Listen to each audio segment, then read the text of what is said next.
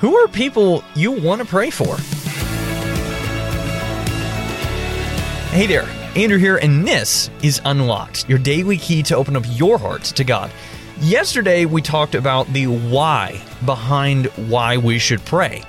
And today, we're going to continue that discussion by looking at when to pray. Our devotion today was written by Savannah Coleman and is called Why Pray, Part 2. So, when should we pray? Only when we or someone we love desperately need something from God? Do we only pray about the things we think God would deem important enough? Ephesians 6:18 tells us to pray at all times in the Spirit with every prayer and request. Hebrews 4:16 urges us to approach the throne of grace with boldness so that we may receive mercy and find grace to help us in time of need.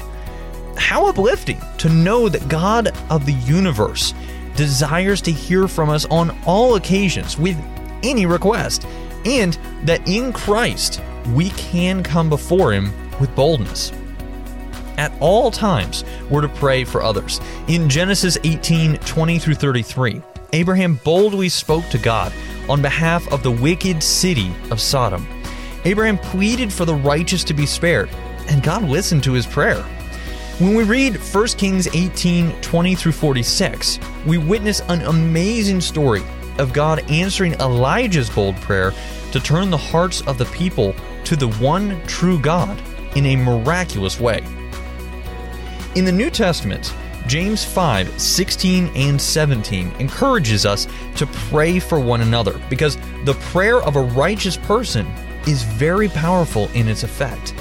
And in Paul's letters to churches, we often see Paul praying for other believers. For example, 2 Timothy 1 and 2 Thessalonians 1:11 and 12. We also need to pray for the salvation of those who don't know Jesus as their Savior and friend. God's Word gives us countless examples of people of faith who moved the heart of God when they prayed. They and you are more than just a face in a crowd.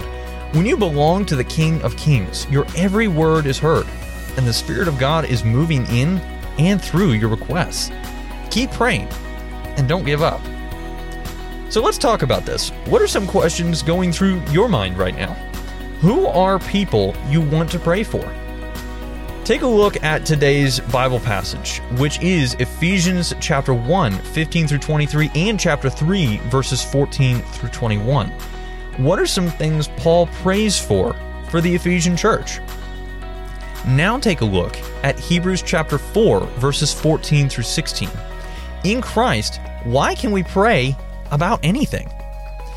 Now, as you and I can read in Hebrews chapter 4, verse 16, therefore, let us approach the throne of grace with boldness, so that we may receive mercy and find grace to help us in time of need.